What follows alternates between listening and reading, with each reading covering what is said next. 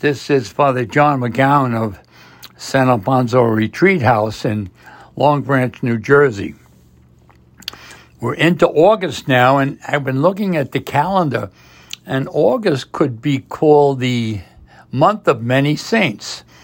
We have St. Alphonsus, St. Dominic, Edith Stein, St. Lawrence, St. Clare, Maximilian Kolbe, Stephen of Hungary, Pius X, Rose of Lima, Bartholomew, Augustine, and then we have what I think is my favorite saint, St. John Marie Vianney, the Cure of Ars.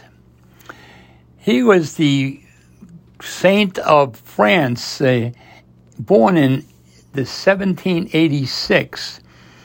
He lacked seminary education, and he wanted to become a priest, but he went to the seminary, and he was a poor student. He flunked out.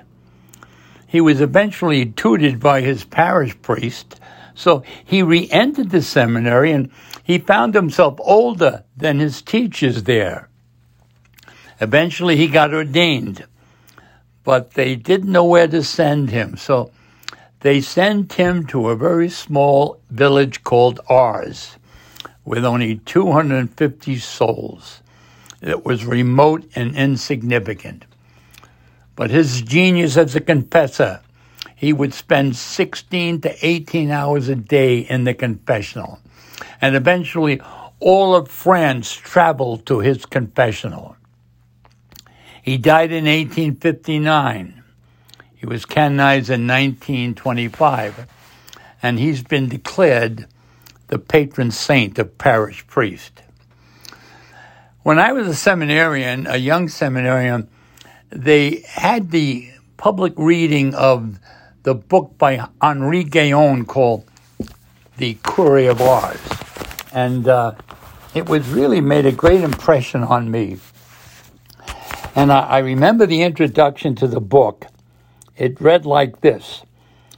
Once upon a time there lived in France, in the province of Lyon, a little peasant boy, a Christian who from his earliest days loved solitude and loved God.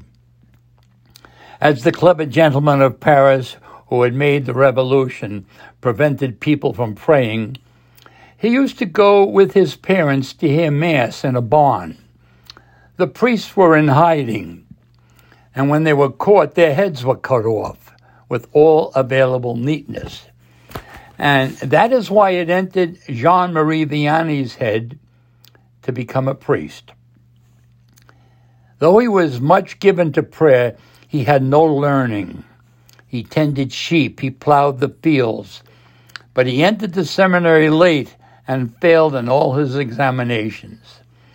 But at last, as vocations happened to be scarce, they decided that they might as well take him in.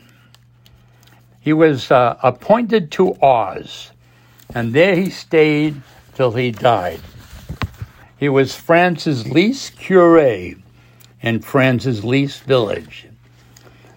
But at any rate, he was really cure there, which doesn't always happen. And he was cure with such thoroughness that France's least village had France's greatest cure, so that the whole of France made pilgrimage to see him.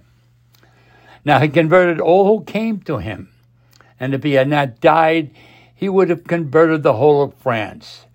He cured souls and bodies. He read hearts like a book. The Virgin Mary visited him, and the foul demon Satan dragged him by the heels, but could not prevent him from being a saint. They made him a canon, a chevalier of the Legion of Honor, and later they beatified him. But while he lived, he could never make out why, which was a very good proof that he had deserved his glory. Now, all this happened in the 19th century, which in paradise, where they know the true value of men, it's called the century of the Cure of Ars. But of course, France could scarcely be expected to know that. He was a great priest, a great saint, and He was very popular and the patron saint of all parish priests. We ask St. John Vianney and all the saints of August to bless us and to make us holy, simple and holy and pure. God bless you all, everybody. Have a safe and happy summer.